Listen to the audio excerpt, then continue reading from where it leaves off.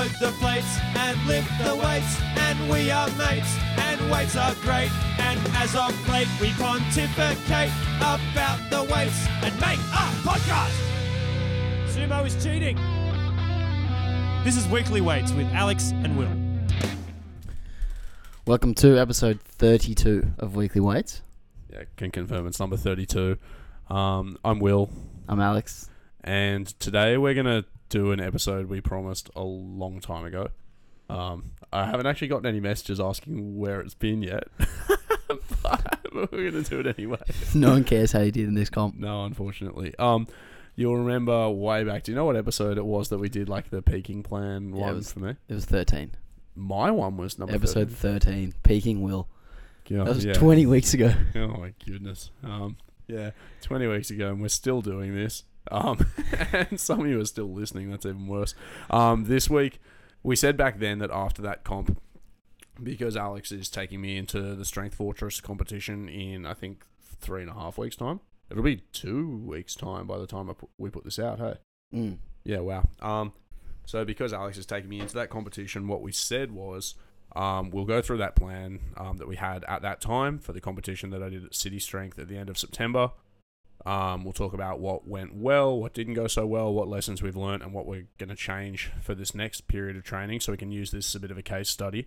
If you haven't listened to that episode, you could go back and listen to it. And if you want to see that sample program, shoot me an email, will@willberkman.com. I'll send out a few batches of it. Or just get in touch with me on my social media elsewhere. I can send that to you too, so you can at least know what we're talking about when we talk about it. But presuming you have either that program in front of you or a vague recollection of what we spoke about, we can probably just about launch into it, hey? Or if you were at the meet watching Will and his spectacular performance. Yeah, all three of you who were there.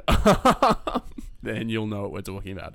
So, quick recap of the competition itself. Not my best ever performance, Alex, would you say? No. I went 6 for 9.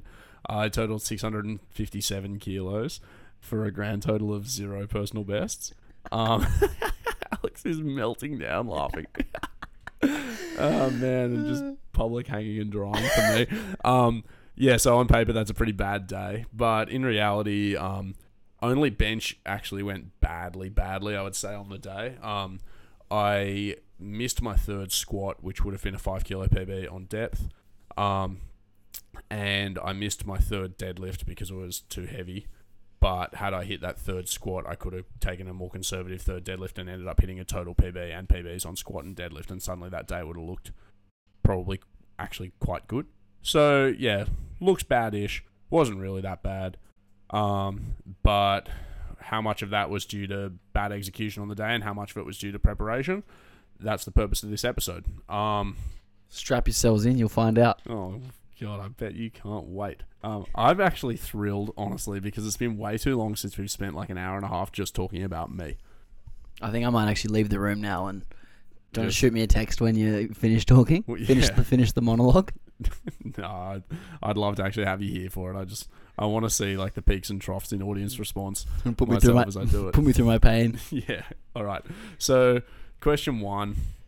We're going to do this in sort of like what was good, what was bad, what will we do different next time, respect, and then actually talk about what we are doing different next time, because next time's in 3 weeks. So first things, what was good? So I would say in general in the prep that both my squat and deadlift went well.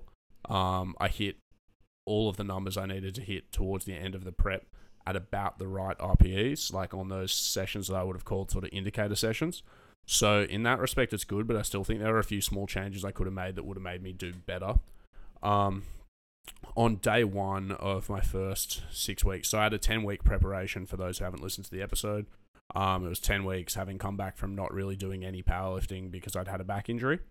On day 1, I was doing front squats after my main squats, and I'd say that wasn't necessary. I think in hindsight, they made me way more tired than they were worth.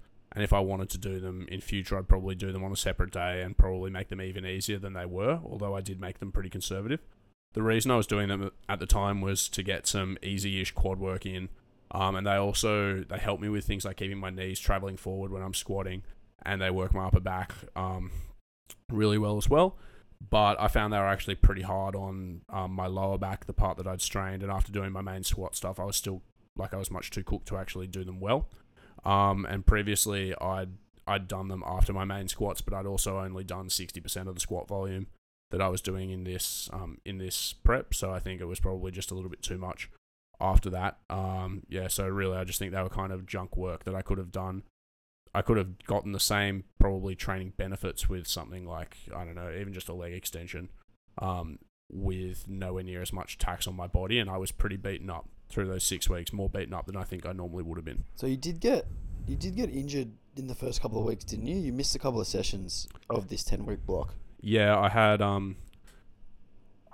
think I got 3 weeks of being fine, and then the 4th week was like a deliberately easier week, and then at the start of the 5th week, the same back injury that I'd had prior to or what felt like the same back injury I'd had prior to the prep flared up, and I had to I missed 2 of my 5 training days and sort of compressed a couple earlier into the next week, but it resolved so quickly that I ended up missing only a couple of sessions. But I was quite niggly throughout the prep, and I'm not sure how much of that was due to the fact that I basically went from not doing much powerlifting to doing lots and lots of powerlifting. And although it was pretty easy on paper, it was still quite hard, just the total workload. I'm not sure how much of it was that versus just the fact that I probably wasn't entirely ready to jump right back into it. If you could redo that 10 weeks with this, given the same circumstances prior, what would you change in the first 4 weeks? Would you just ease yourself into it a little bit more? That's one of the final questions. I can't remember my notes. I'm not sure that I would ease myself into it more per se, but with I would have probably considered how systemically taxing some of the movements were. So the front squat's a really good example of that, where normally I can squat all day, front squat after, and I'll go home and my legs are sore and my back's fine. Whereas in those circumstances, I really didn't feel like that, and I just don't think I was prepared for it. So I'd have eased myself in more in that I'd have done only 1 axial loading exercise per training session, then I would have done less work. Just purely speaking squats only, because the other 2 have their own problems that we can talk about when we get to them. Would you have followed that up with like a leg press or a pendulum or something? Yeah, something I think more similar with less loading. Yeah, something like that. I think probably a pendulum would have been great. Would have probably been a better choice. And I know when we get to talking about what I have been doing for this period, I was doing pendulums, and I think they would have served about the same purpose just as well. Missing the upper back loading aspect, but again, given that I was doing 5 or 6 loading sets of normal squats instead of 3, probably getting plenty of upper back work anyway. So that's probably a trade-off that would have been worth it. Just from a net perspective. Yep. But yeah, anyway, I think the front squats were junk. I think they made me more tired than I had to be. And I think that extra back fatigue was carrying over into my main deadlift training day on the Wednesday, which, so I was doing that main squat day on the Monday, main deadlift day on the Wednesday. And again, normally my squat would never make me tired for deadlifting unless they were within the same session. I could squat pretty hard and deadlift the next day and be pretty fine. But in that instance, it was definitely affecting me a little bit as well. But luckily, the loads were submaximal enough that didn't bother me at all. And in fact, it was only when my back was already bothered that my deadlift was ever really upset. The other exercise that I think I used that I wouldn't use in future, or at least under the same circumstances myself, was pause deadlifts on day 5. So I had my main deadlift loading day on the Wednesday, and then on the Saturday I had secondary deadlifts. And I said to you when we were doing episode 13 that my positioning off the floor on my deadlift wasn't as good or consistent as normal. And so I put in pause deadlifts because they really help you drill that. But I don't think they actually helped me, to be honest. I could have just deadlifted better and lighter. Do you think it was the exercise choice, or do you think it was how you loaded them? I don't think it was how I loaded them. How were they loaded? I can't remember. They weren't very hard. So they started with 5s. I'd have to check the loading, but I reckon the 5s might have started at 180 or something, which that's 60%, really very easy. And then I think they were planned, the heaviest 5 triples that I had planned for them were 215 or 220, which is, again, not very hard for me at all. So, yeah, it's not so much that. It was just that I think I was, they taught me to kind of be slow off the floor to the pause. And the thing that I've written down when I made these notes was that my actual back strength, and again, maybe partly because it had been injured, my back strength didn't feel as great as normal when I deadlift, and something that I've usually been able to do half well is finish deadlifts when I've gotten out of position a little bit, probably because I've done stuff like deficits for relatively long periods of time. Whereas during this peak, I didn't do deficits. I've done deficits for like 3 weeks since I got home from overseas in March. And so I found that actually finishing once I'd lost position was really hard. So, it was almost like I probably had to approach the problem the other way. Instead of being like, can I fix my positioning with a pause deadlift, I probably just needed to get broadly stronger through the hips and back. Yeah, we just spoke about this off air, though, that only this 10-week lead-in probably wouldn't have given you enough time to really develop any strength there anyway. Yeah, that's probably true. Yeah. So, yeah, I'm not really sure. Not sure if there was a perfect choice there or if there's just too little time. But I don't, in future, I don't think I'll be using pause deadlifts myself, or at least certainly not when I have to make the decision, because I just don't think they helped. Okay. What do we have next? Okay, so there was a 6-week period where I was doing 5 days of training, which is what those 2 notes were from. Then the final 4 weeks, I trained 4 times a week, which is what I would normally do when I'm peaking. And I've said here that my squat execution was actually really consistent. And even though I felt really fatigued, much more fatigued than I normally would, with a similar training load, the loading was pretty much right, because on my good days, on my heavy days, I lifted well. On my light days, it was fine. I executed fine. I just felt hard.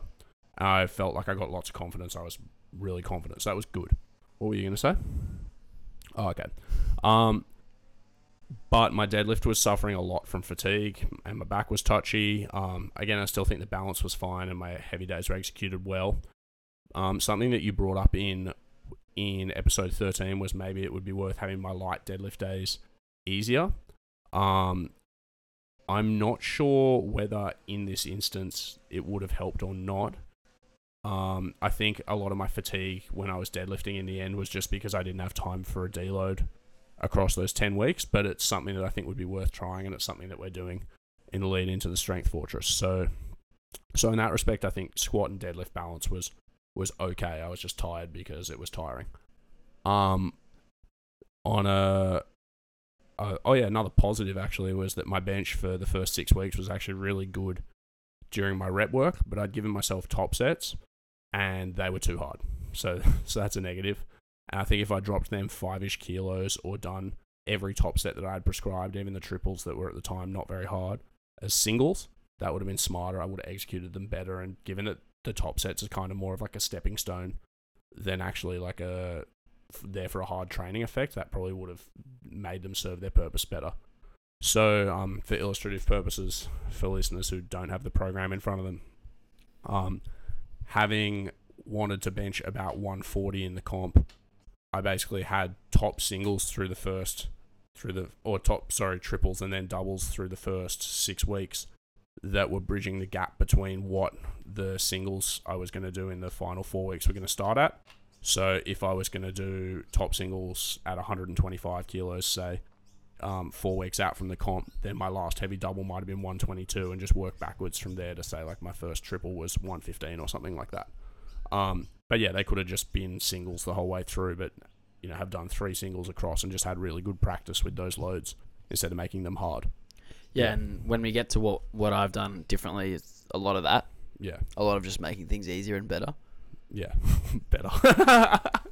Versus harder and worse. Yeah. So anyway, that was the what was good section. Didn't really sound like a what was good section. Look, I think it's very easy to pat myself on the back, and particularly me pat myself on the back. So I'm trying to give a balanced, like, hey, there was good in this, but there's also stuff that I could have done better on the things that I think were good. So broadly, what I think was good is that my squat and deadlift loading was about correct in the main lifts, and I lifted well on the days I was meant to lift well, and felt tired on the days that I was allowed to be tired, and it was still fine. And bench, my rep work was good, but my top sets were too hard. So there's some good in there. But there was also some stuff that was just flat bad, which is this section. So like I said, bench was too heavy on the top sets. I also think the secondary days were too heavy. So I had tempo descent benches, and they were much too heavy and hard. And that meant that I wasn't getting the technical practice that I could. And what was I saying? Oh yeah, I was saying why my technique was bad, and I said partly because always. That's funny.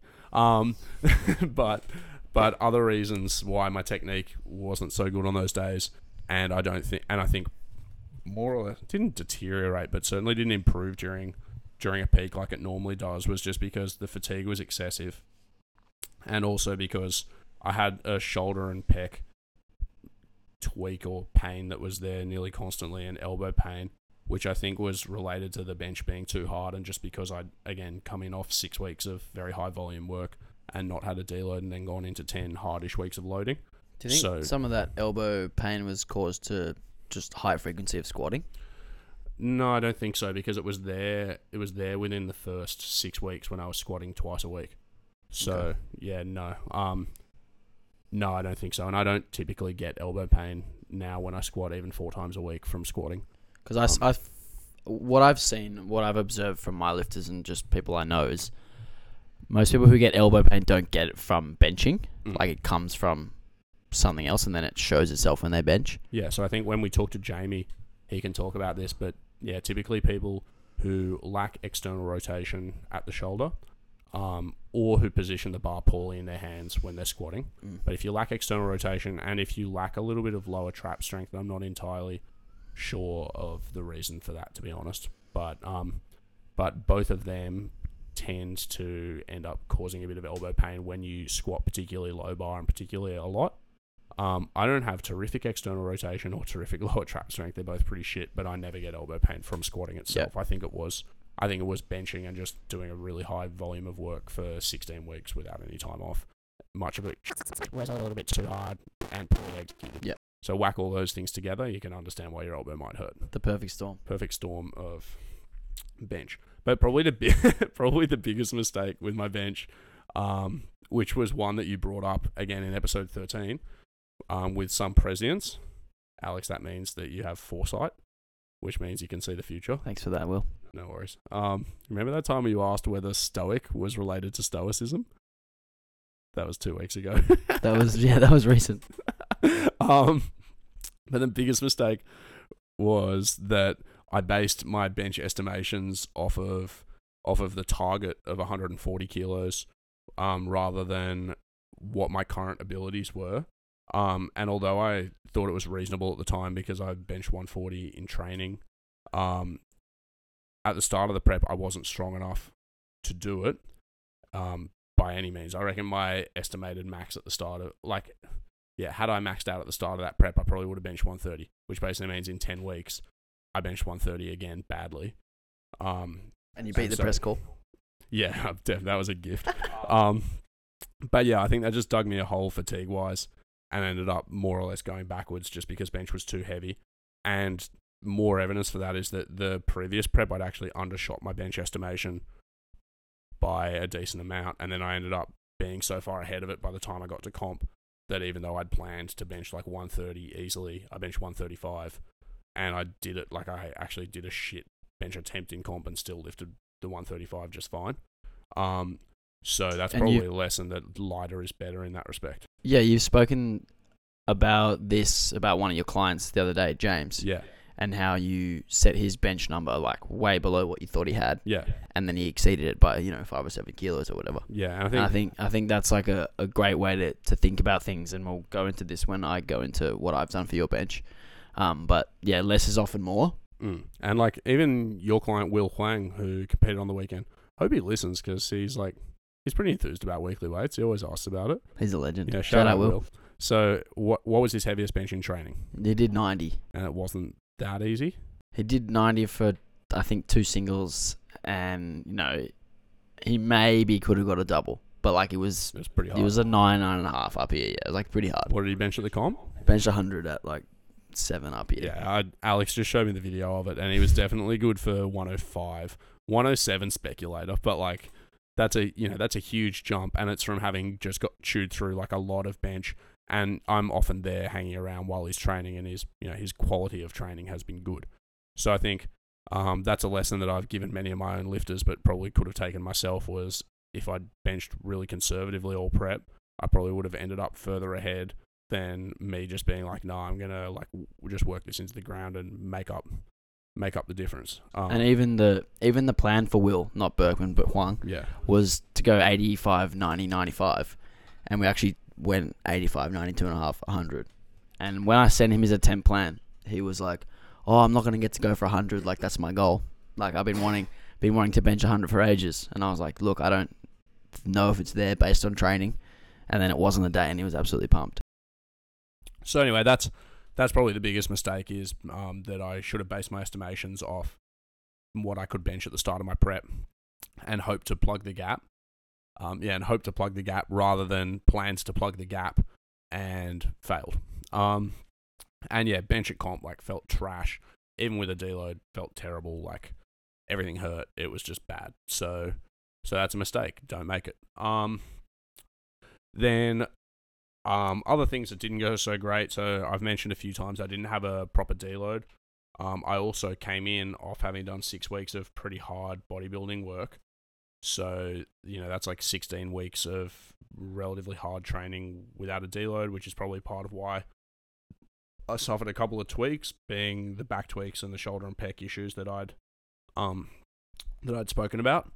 And then two more minor criticisms. One was I actually ran almost the exact same peak with close to the exact same numbers last time I competed at the end of last year, but I was always taking Friday off and training something like Monday, Tuesday, Thursday, Saturday. So my Saturday bench and deadlift, I always felt fresh and they were really good. Whereas in this instance, I was training Monday, Tuesday, Thursday, Friday. And so because I had more volume in my Thursday benching day than most of my other ones, my Friday bench day felt bad, and it gave me 1 day less off between my light and heavy deadlifts, and that also affected me a little bit. Wasn't a huge deal, but it's definitely something that I would consider for next time, is just giving myself that little bit of extra space.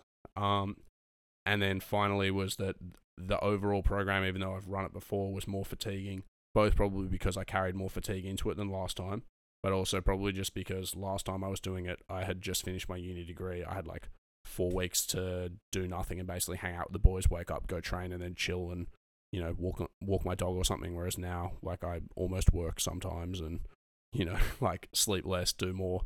And yeah, it actually just adds up when you don't have as much recovery resources at your disposal. So anyway, those are the negatives. Alex, any more negatives? My hair. Bench. Bench. Yeah. Did we talk about bench yet? we've had a go at bench. I can't wait for Alex to drop. He's been talking about doing it for ages, but he's struggling to find a word that rhymes with bench. He wants to drop a Weekly Weights diss track on me at some stage, just record it and post it on Instagram.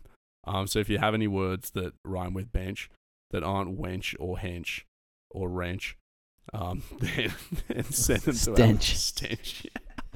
But your bench has a stench. It does have a stench. It's appalling. You smell it before you see it when I bench. All right. Now, what would I do differently next time? Give yourself 30 seconds to contemplate it now. Not 30 seconds. That's an excessive amount of dead air. I'm just thinking I'd give the listeners some time to think about what they'd do differently, were they me. All right, that's enough.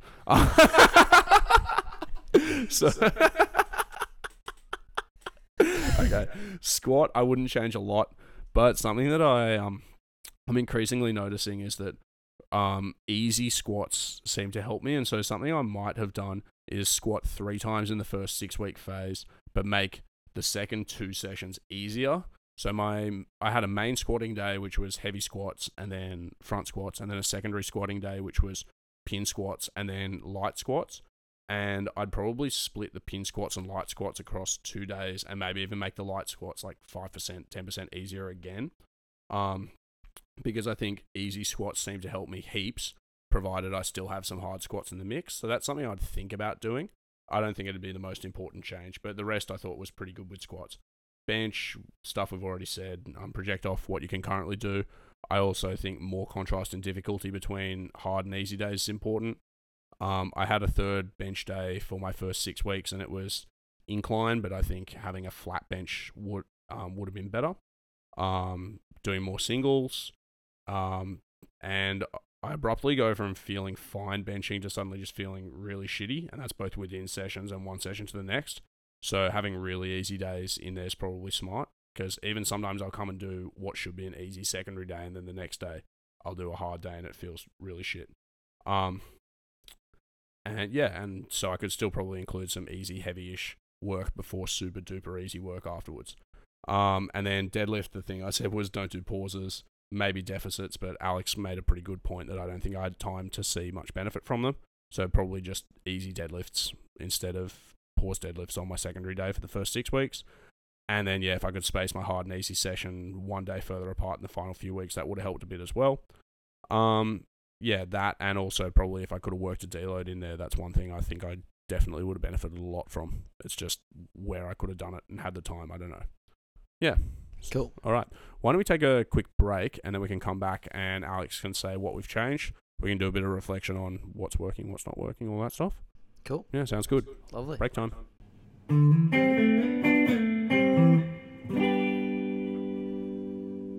Weekly weights.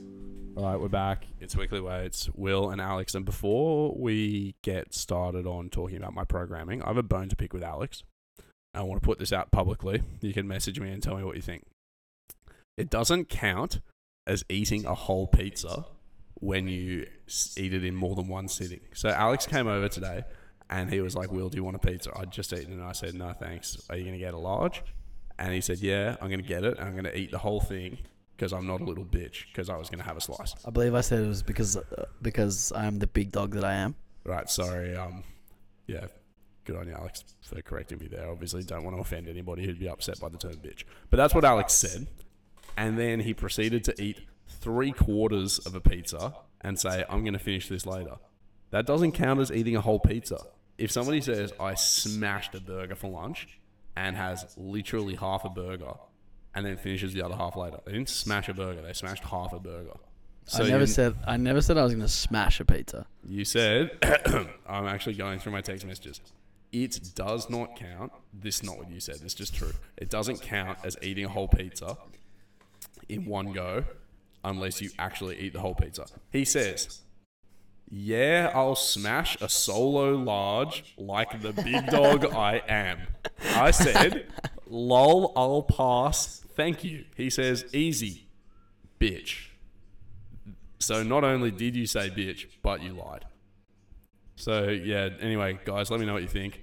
But, yeah, Alex Hayes, biggest fraud in the pizza eating business. Just own up and get a medium next time. Get a schmedium if you can. I believe I only used the word smash because you getting a large to smash solo is what you asked me. Doesn't matter. It's not entrapment for me to ask you. You could have said, I'm going to get a large and eat most of it. Well, I wasn't sure how hungry I was, William. Well, in that case, get a schmedium next time and go half and half between a plain toppingless small half and a proper pizza, baby. Let's talk about lifting. That was pathetic by you. I'm offended. I'd be offended too if I listened to this podcast and found out one of the hosts was a liar, for one, and couldn't eat a whole pizza, for two. Not a liar. A poor predictor of the future. well, that doesn't bode well for what we're about to talk about, which is Alex's predictions of my performance and what I needed to change. So, I'm predicting Will's performance right now. Yeah, okay, let's hear it. Bad. Yeah, well, I'm going to make that happen because I don't want to leave my boy hanging. All right, so I just want to say that because I thought you didn't want me to be right, so you'd actually go out and do well. Oh, no. Which is what I want anyway. No, I'm going to reverse psychology because, bro, I can't. I thought I was reverse psychologying you. Oh, well, yeah, double cross. I might just do bad, and that's just the way the universe is wired. No, I think, you tell me, what were probably when you were coaching me at at City Strength and just observing my training and things and through the discussions we've had, were there any issues that you saw that I haven't addressed so far? We'll go lift by lift. On the squat, just inconsistency with bottom position. So like hitting different spots, whether that be the right depth or whether that be forward or back, like knees too forward, knees too back, sitting too far back, sitting too far forward, whatever. Just a little bit inconsistent with each rep. And I even noticed that when you're warming up, like when you did 70 for 5, whatever, they're all different. And like your one, I think, what was your last warm up? 210? 210 would be. Yeah. So your 225. Your 210 will look different to 190, look different to 170, etc. So like I think the first thing was just a little bit inconsistent in squat technique. On bench, very inconsistent technique. Bad control of your shoulders. And generally training was just too hard, which you mentioned earlier, for bench. Deadlift actually fine. I wouldn't change much for deadlift, other than making the easy days a little bit easier. But not like on the podcast on episode 13. I think I said I would have made them like 15 or 20% easier, which that was probably an over exaggeration. Probably like 5. Look, I think broadly agree. I don't think during training that I was as inconsistent in squatting at all as on the competition day. And I think you'll remember I said to you on the competition day, I feel really weird. I'm like loosey-goosey when I squat. Do you remember that when I was warming up? Yeah, I do. Yeah. And yeah, I felt very strange on the competition day, because I usually feel like I have, you'll be able to describe this feeling. It's like you have tension in your hips and in your back and stuff, and not in a bad way. Like I can hit depth comfortably, but it's almost like I feel like I'm a spring and I can come back up. And on the comp day, it was like I just feel like I'm dropping and there's just no resistance there anymore. Do you know what I mean? Did you do some extra like aerobics or something beforehand? Like in the days That's prior? a reference to my unbelievable run. Yeah, that might have done it. So if anybody hasn't seen this, it's my only story highlight on my Instagram. I wasn't challenged. I made the bet myself by one Jules Nanetti of episode 3 fame. The old Barney Stinson challenge accepted when no one made a challenge. Yeah, exactly. On the Monday of the comp, that I could run across the park in Redfern and back a distance of at least 3 kilometers in 45 seconds or less. I missed by just under a second on the first go, like max effort 45 second sprint. So I gave myself about 3 or 4 minutes off and then went again, and succeeded. So there's a really inspirational, very funny series of snaps of that on my Instagram. But yeah, that might have had some effect in having me feeling off. What was funny is an hour later, I did my first taper session, the one where I hit my squat opener and deadlifted like 220 for singles, and I felt unbelievable. Crazy, like post-activation potentiation. BAP? Yeah, from my sprint. Ask Robert what he thinks about that. He thinks it's crap, doesn't he? No, he loves PAP. That's right. That's why he does his light squats. He loves PAP. Loves PAP. Okay, so anyway, the issues were inconsistency in bottom position of squatting, which I think is like at least partly fair. Bench, everything being bad, which is probably about fair, and my deadlift was mostly okay. Mm-hmm. Okay, so then how about fixing them? So what changes? I mean, we can talk about what happened on the comp day and what caused you to give up kilos, and then how we go about fixing that. All right. So like I said, inconsistency in bottom position on squat. First 2 squats are really good, both convincing 3 white lights. 2 white lights. Remember Glenn? So I got 2 white lights in my first 2 squats. One of the side refs redded me both times, and I was surprised, but also like, okay, at least he's consistent. And then on the third one, I got 2 red lights from the other 2 judges and a white light from the guy who'd given me reds for my first 2. And my third squat was plainly higher than my first 2. Like I was rightly red lighted. And I said to him, I was like, Glenn, that was higher than the other 2.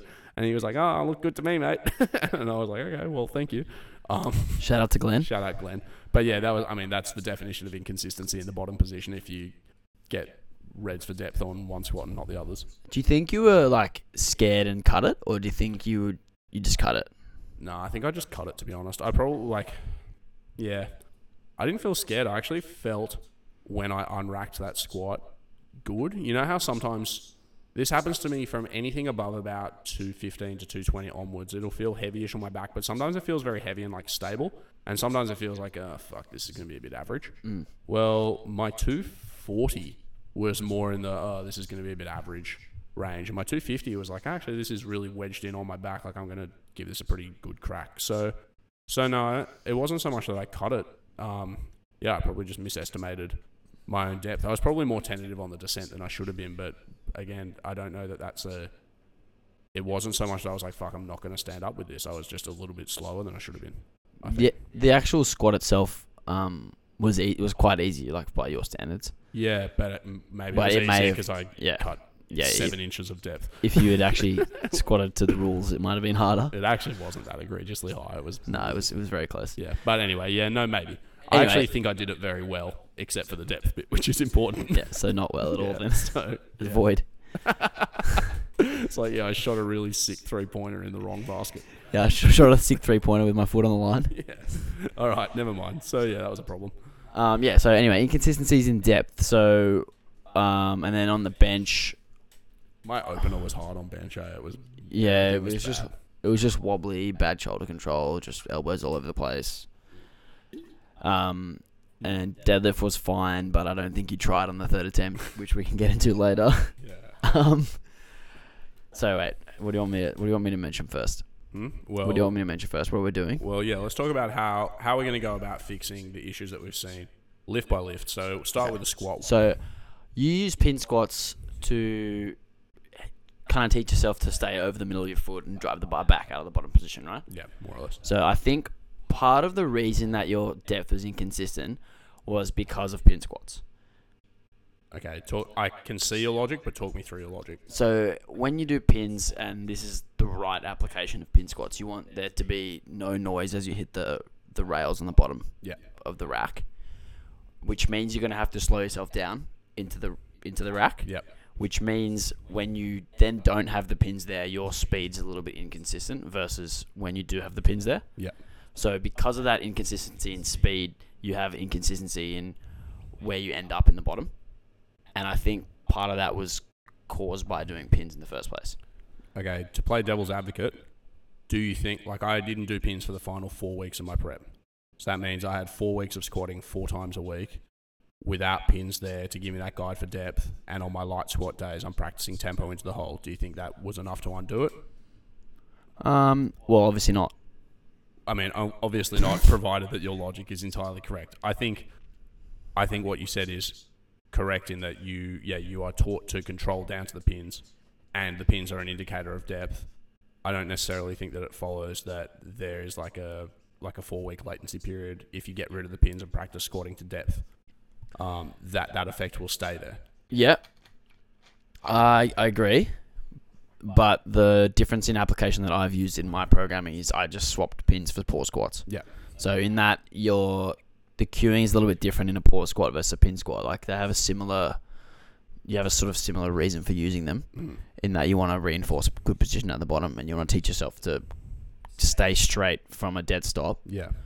Which is the same application. But in a pause squat, you actually want to drop into the bottom and then just stop like you would on a normal squat. You want to drop into the bottom, but you just hold your position. Yeah, you actually hit it harder. Yeah, you actually hit it with the same speed that you would on a normal squat, and then you just freeze, and then you come up from there.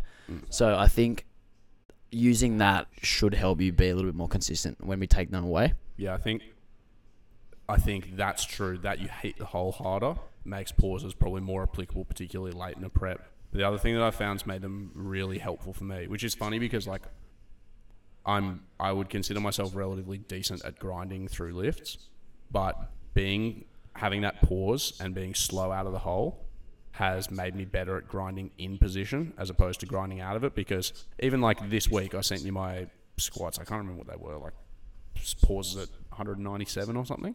I think it might have been 200. It was in the 190 to 200-ish range, so in the like 80-ish% range. 5 sets of 3, like 80% of my normal squat.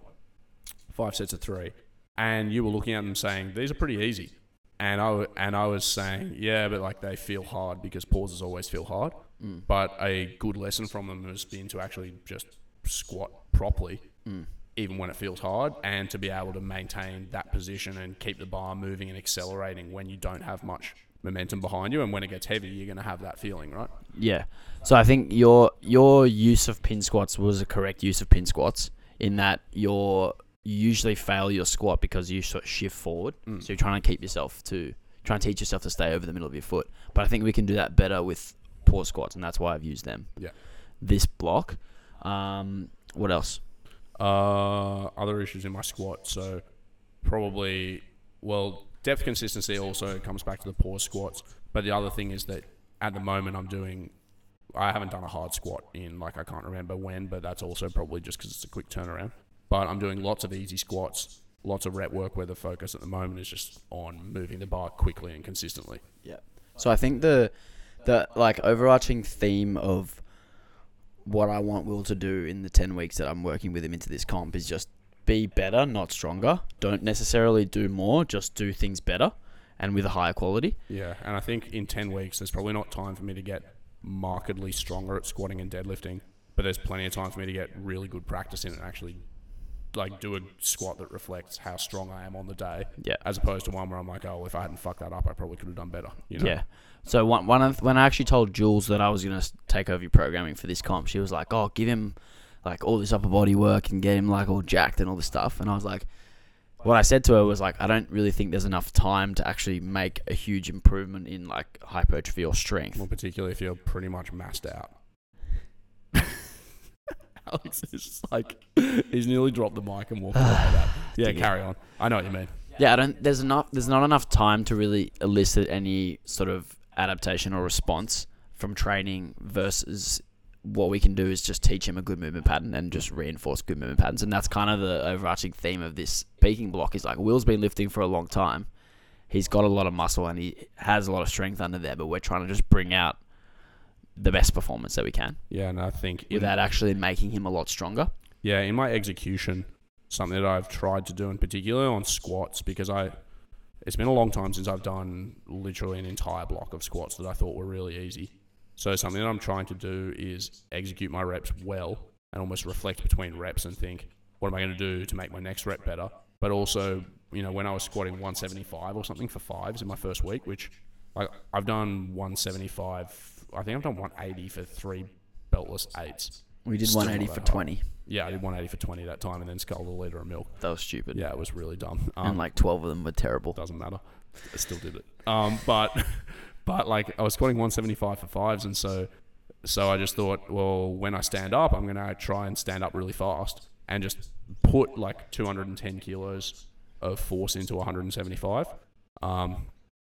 And so it's been quite gratifying to be when I try and move fast, I move fast, but I can actually do it quite well. Yeah. And I think, having stuff that's been not just a little bit sub-max, but truly sub-maximal has been nice in that respect. It's given me some freedom to practice and actually reflect between reps and then just try hard at doing it well as opposed to try hard to lift in general.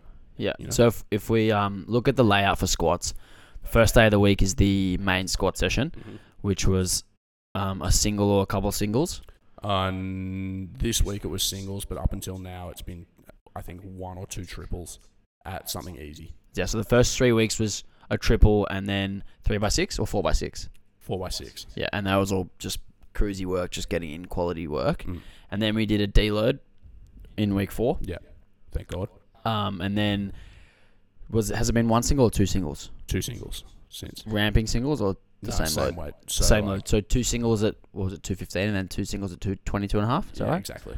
Yeah, and then followed by 4 5s. Yeah. Yeah. And then on the easy day, in the first 3 weeks, it was pause squats and then light high bar squats. Yeah, and by light high bars, 10% lighter than I've done previously for beltless 10s. So, and I was doing them for 10s with a belt. Yeah. So, very easy. Yeah. So those were kind of serving the same purpose as the front squats that you had in your last block. Yeah. Just loaded really light so there's not a lot of fatigue other than on the quads. Mm-hmm. And loaded light enough so that you don't have any shift at all. So we're trying to teach that holding of knee position, that knees forward cue. And then in the subsequent 3 weeks was pause squats followed by just lighter low bar squats, which is just really just practice work. Yeah, but that day even though it is an easy day, I reckon it's mentally as hard as the first day. Because there's four sets of pause squats and then 3x5. I think I think it was 7 or 8 sets of squats last week. It was still quite a lot of sets of squats, and particularly like I was saying, if I'm quite mindful about it, it's a bit of mental strain actually. I think one of the things that I'm trying to get you to focus on is taking everything seriously. Yeah. Because in the past, you kind of just it's light, it's easy, and you just go through the motions, do one warm-up set, and then off you go. Yeah. And then you just do average squats all the time, and you're it's fine, it was easy. Yeah, and I actually do kick my clients' asses about this a little bit when I'm if I give them an easy day, and then they do it really shittily, I'm well, you made that harder and worse than it could have been. Yeah, that's one thing that when I was being coached by Handy that he used to do is when I used to do a DUP style program, I would always have the middle day of the week was he called it a technique day or a focus day or something. Yeah. And I think just having that label on it made me really focus, and I think that actually helped me develop my technique in the first place. Can you label one of my bench days a strong day and one of my squat days a depth day or something, and then we'll be home and hosed, mate. Not a strong day, a okay day. Yeah, just middling anything. Just don't be shit. Yeah, but no, I think what you're saying is right. Definitely, I've been guilty on my easy squat days of taking it too easily, and partly because I'm it's mentally less taxing for me to just go in and just do whatever.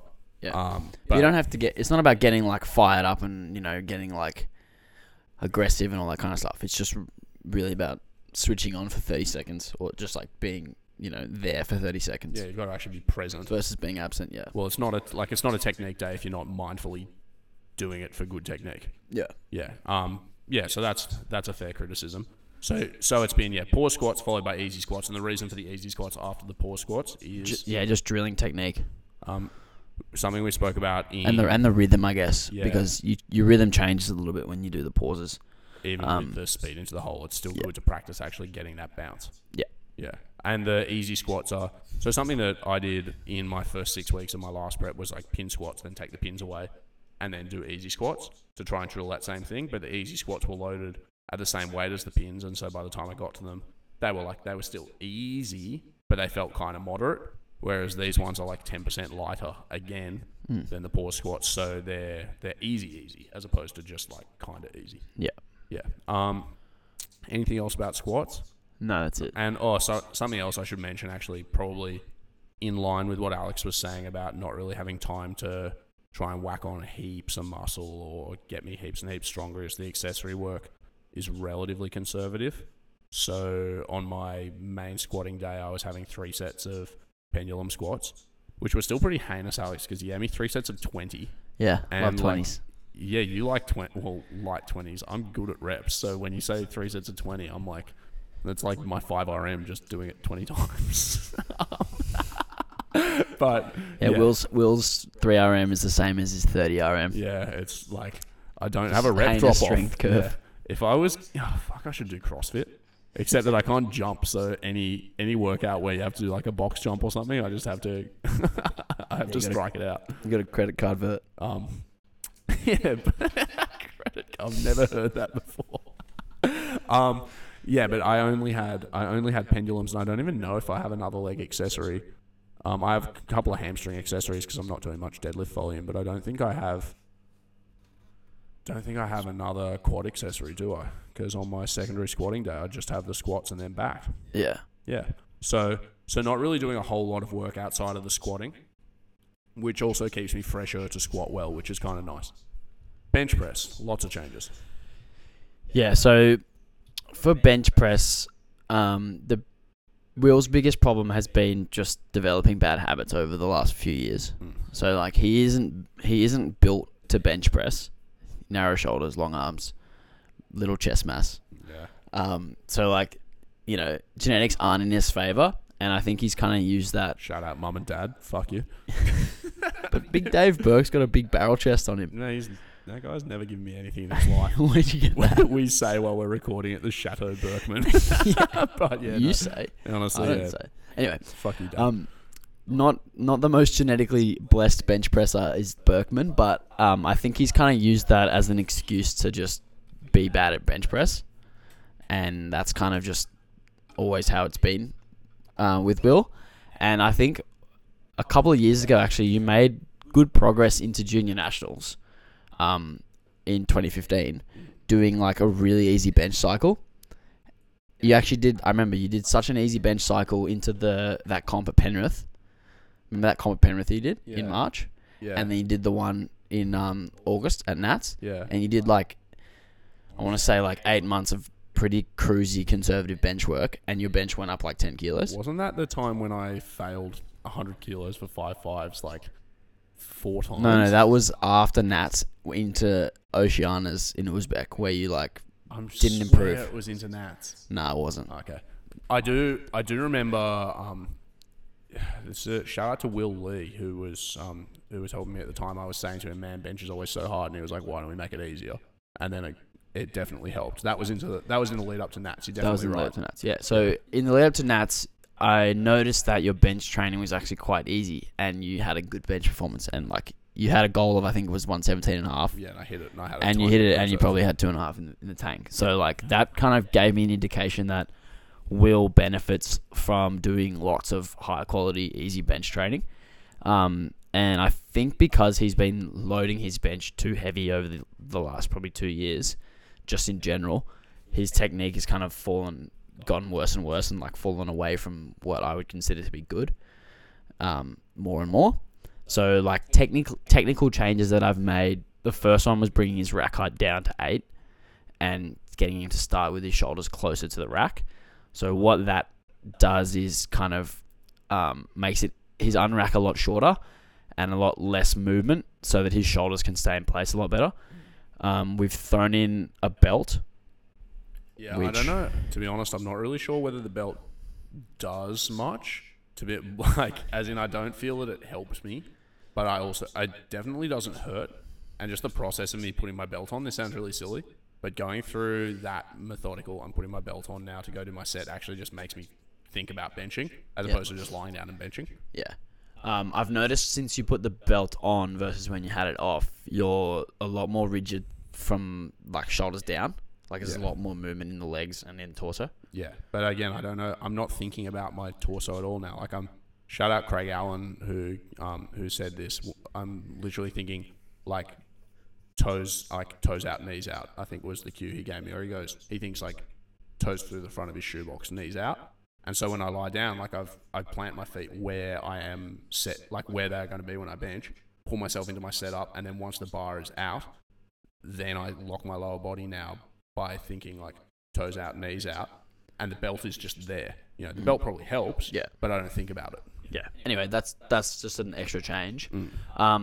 And I've changed where you start the barbell in your hands. Yeah. So you've brought it from being the bar sort of in front of your touch point, behind your touch point, closer to your eyes. Close to my face, yeah. Close to your eyes, and now it's sort of directly under your touch point. So if you go back and listen to Fixing the Bench podcast, what was that, 21? 20? I don't know. I don't know. So long ago. All the things that I talk about in there, with starting with your joints stacked and finishing with your joints stacked, so your elbows directly under the barbell on the bottom position. Those are the kind of things that I'm trying to get Will to focus on now in this block. So the first of those is starting with the bar forward, which has helped keep his shoulders down in depression. And then from there, instead of tucking his elbows in to get the bar down to his chest, he's pulling them out, which keeps them under the bar. And then from there, he's trying to press in more of a straight line than he was previously. Yeah. Just because this is probably, well, maybe it's interesting listening. When I first began doing that with Alex, I was having to do a lot of like internal cues, so like body focus cueing. So I was thinking a lot of things like, you know, bring your elbows out, or bring your hands out, bring your hands in and stuff when I was benching, and trying, like, I was almost thinking of pushing towards my feet to make the bar go up straight because I was so used to slinging it towards my head. Yeah.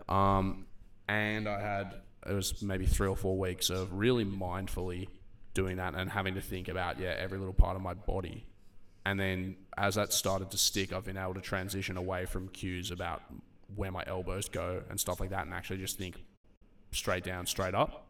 And on my good bench days, I just bring the bar out now and think straight down, straight up. and my joints kind of just do what they have to do. Yeah. But that, I'm casting my mind back to uni, because Alex is actually sitting in front of a stack of my university notes right now, and I did a subject on motor control and learning. And yeah, internal cueing I think is actually a good way to learn technique under like lowish demand, but then when you actually need to execute at higher levels, external cues are better, which is one of the reasons a lot of coaches like saying things like push through the floor rather than whatever it is, like straighten your knees when you're squatting.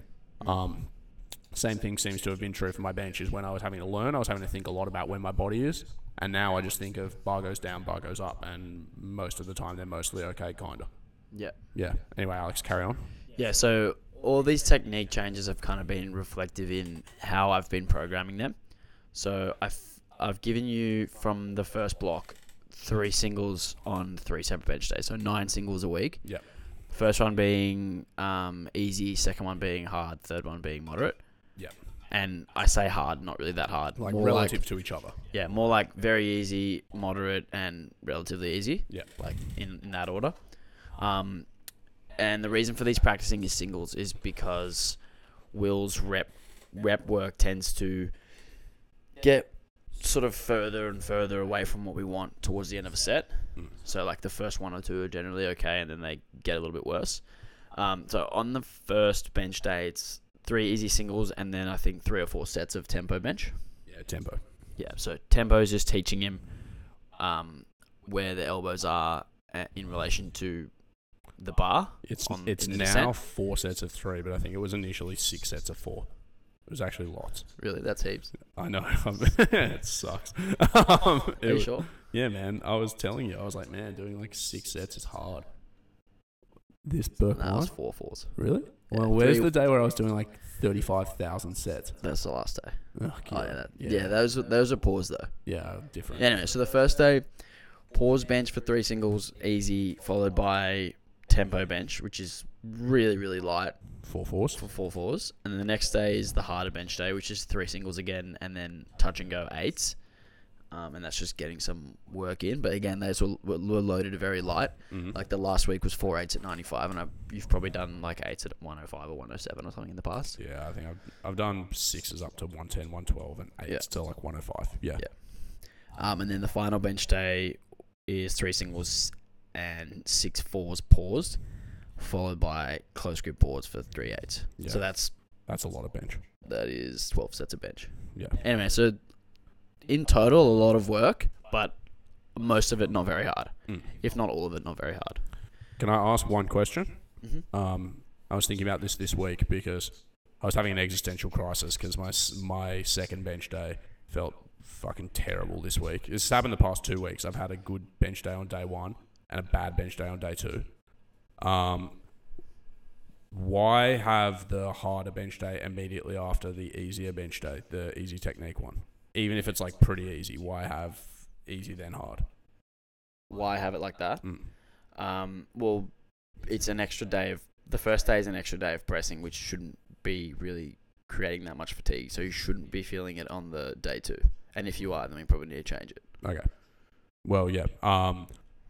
I did that for my last peak, and so something I was thinking to myself is maybe if I went hard, easy, that would be better than easy, hard, or does the easy day just need to be easier? But past 2 weeks, it's also just been because my shoulder was a bit dicky last week. My second bench day has felt average, and then I got grumpy. Yeah. I mean, like alternatively, I could do heavy squat day Monday with no bench, and then bench 2, 3, 4. So it's bench Tuesday, Thursday, Friday. Yeah, but I don't think that would be better because I think having the break from 2 to 4 is probably better because they're the harder bench days. They should be spaced. So like it makes sense to have hard bench on day Hard, easy, moderate, yeah. Yeah. But then in the inverse, you go Friday moderate, Monday hard. So like they're close together. Yeah. But like as in you could back up moderate 2 days off, Saturday, Sunday, hard on Monday, and that's still okay. Yeah. Yeah, anyway, something to think about. I like having the thing is I like having the heavy squat day as like the focus on the Monday. Yeah, for sure. And then the heavy bench day as the focus on the next day. Yeah. And then the heavy deadlift day as its focus like first. Yeah. On the heavy deadlift day. Yeah, that's a consideration I have when I'm writing for my clients as well. Is like I don't want to give them 2 lifts that are equally stressfully hard in the same day.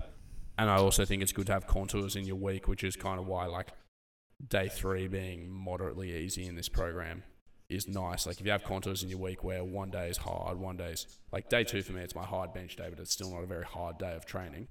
You know, and day 3 is not that hard, and then suddenly day 4 is hard again. That sort of, it gives you like some psychological respite on the way through. And I think Bryce Lewis posted about this probably like 6 months ago on his Instagram, where he actually found some research saying that like differences in perceived difficulty of training sessions were related to something like client adherence and also just like psychological stress or something that was reported by athletes. So there's probably some benefit to doing it a bit like that in general. I don't know. Yeah, something to look into for the next block, which I'm going to write soon. Yeah. Can you like make it so that I bench heaps, or not as in heaps of volume, as in lots of weight? As much as you can. Yeah, well, that's not very much. As much as you're capable of. Yeah, All sure. right. So anyway, that was day 1. You kind of covered. So easy bench. Actually, you've basically covered the layout. Difference between bench and squat is there is more accessory pressing by a decent way. Mm-hmm. On my main bench day, so on pauses followed by touch and goes, there's also weighted push-ups, and then on day 4 there's also the close grip bench press, and there's tricep stuff on both those days as well. So there's a little bit of additional pressing work. Why is there additional pressing work here, but there's not additional leg work? Because your upper body is a weakness compared to your lower body. Okay. And in terms of just how much volume it can tolerate? Yeah, and the upper body muscles are smaller, so it can tolerate more. See, this is something I don't think I'm an anomaly, to be honest. I think people are more inclined to believe they're anomalies than is statistically the case. Yeah, did you see Tom Clark's story yesterday? Yeah, I told him about that. I told him about that because I'm reading a book called Thinking Fast and Slow by Daniel Kahneman that actually speaks about that as a fallacy. I'm not sure what Tom's story said about it specifically, but the case that Kahneman brings up is people disregard statistical probability when it conflicts with their intuitions, and so they were shown the results of a study where they basically had people in booths, and then they heard what sounded like somebody in a booth adjacent to them like having a fainting episode or something, and then they monitored how many people actually went to help and found that the majority of people didn't, like the vast majority. And then they showed another subset of people footage, like an interview with supposedly one of the subjects from that, and they said sort of how probable is it that this person went to help. And because they'd because they'd seen the face of this person, people rated them as very likely to have gone and helped. Like, you know, they thought this person's lovely, they couldn't possibly have not gone to help somebody who was in need, because that's what their intuition said, when statistically it was very improbable that they had. And so what they were doing was disregarding like obvious factual information instead of sticking with their biases. Anyway, all that comes back to the fact that people are more likely to believe that statistically improbable things are true if it supports their intuitions, or if their intuitions support it. That comes back to this because I don't think that I'm necessarily an anomaly, but I tend to actually handle a decent amount of lower body volume well, and I've found doing high amounts of upper body volume, both pressing and back work, to be very difficult in the past. And whether it's because I've loaded it too heavy, like in the case of pressing, or whether it's because, and this comes back to probably another reason I'm not good at bench, is when I was young and starting lifting weights, I did heaps and heaps and heaps of leg work and a little bit of upper body stuff. So I've been lifting since I was 14, 15. So I've had 12 years of doing quite a lot of lower body training, but I didn't really train upper body much until towards when I was leaving school, and I didn't do it properly at all. And I only really started training it hard and frequently when I was doing powerlifting. So it's like 5 years of experience. So whether it's one, the other, or a whole bunch of things, I seem to handle lots of lower body volume well, and maybe not as much upper body volume well, you know. So yeah, I'm not quite sure. But as a generalization, I think with you handling lots of pressing, I think part of the reason you don't is because you get little shoulder and elbow niggles from doing bad pressing. Yeah, for sure. And I like think you've done the movement slightly wrong for so long that it kind of just grinds away at those joints. Yeah, for sure. But whether that's a consideration for how much training I should actually do, or whether it's like if you make the training easy enough, you won't do that wrong, and then it'll never flare up, so it's fine. I'm not sure, and I guess that's part of the beautiful learning journey of lifting, isn't it? You tied that in quite nicely, Will. Yeah, thank you. Anyway, guys, so you just learnt a bit about psychology and not much about my bench press, Alec. Yeah, let's move on. So doing a bit of upper body pressing to try and get jacked up, per Jules' request. What about deadlifts? Deadlifts for you have always been fine. I mean, you're not going to really get any stronger from City Strength to now or to the Fortress, just based on how long you've been training and how advanced your deadlift is already. So I think the main thing to do is just manage fatigue on the days and get in enough work that the nervous system is fired up enough to give it a red hot crack on the day, and give me enough of a sort of indication of to what you're capable of. So something that you've done. Sorry, quickly I should say I have 5 easy sets. So first it was 5 doubles, now it's 5 singles on my secondary deadlift day, which is on day 2, so after my hard squats. And then I do hard deadlifts on day 4. So I have a very easy deadlift day, and then my hard deadlift day is a couple of ramping singles, which are still pretty easy, and some rep work that is still pretty easy, but a decent number of sets. It's like, it was 5 or 6 sets first block. Yeah, 5 4s and then 5 3s, I think. Yeah, something like that. So it's like, it's a decent amount of work, but it's nothing very hard. It's just work. What I have noticed, though, that you've done differently between deadlift and squat is squat, I have pendulum squats. 3 sets of 20, that's it for squat accessories. But deadlifts on both days, I actually have well, not a heap, but I have some hamstring specific accessory work. Is there a reason, and I can think of one, why you would have given more hamstring accessory work for me as opposed to more sort of quaddy stuff with the squats? I think because your secondary deadlift day is very little actual work, you need something else additional I think for the musculature. That's what I presumed. I was like, if I'm not doing that much deadlift work, I just need the extra hamstring work. Because if you compare your deadlift day is 5 singles to your easier squat day, which is 4 3s and then 3 5s, that's 12. That's 27 reps versus 5 reps. It's a lot different. Yeah, massive. And also, if I'd made up that volume on deadlifts, that's so much more systemic stress. Whereas if I just do some GHRs, it's like, okay. And hamstring curls, Yeah. Shout out John Paul Cauchi, who can't do 10 GHRs without help, even though he has a world record deadlift. That's disgraceful. And then when I was like, man, I can do GHRs for days, he's like, you must be doing them wrong. I was like, no, I'm just not abnormal. Anyway, yeah, shout out JP. Good on you. Yeah, so I think for deadlifts, it's just getting an indication and enough stimulus to sort of prime the nervous system on the hard day, and giving me an indication of what you're going to be capable of on the day.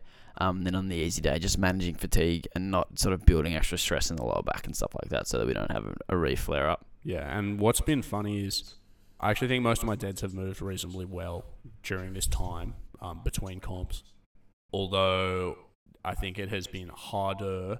Like, if you were to say to me, on paper, how hard do you reckon it would be for you to deadlift X ever? 90% of the time, I'd say, like, of the lifts that you've given me this block, I'd have said really easy. Not hard at all. Whereas it has actually felt quite hard, like, versus my expectations almost every deadlift day that I've had to do. Not my easy days. My easy days are a joke. But, like, my hard days have actually felt much harder than I would have expected almost all the time ever. Why do you think that is? Probably just carryover fatigue, I think, from having done the comp previously. Sorry, technical difficulties there. I unplugged Alex by accident just to deny him the right of reply.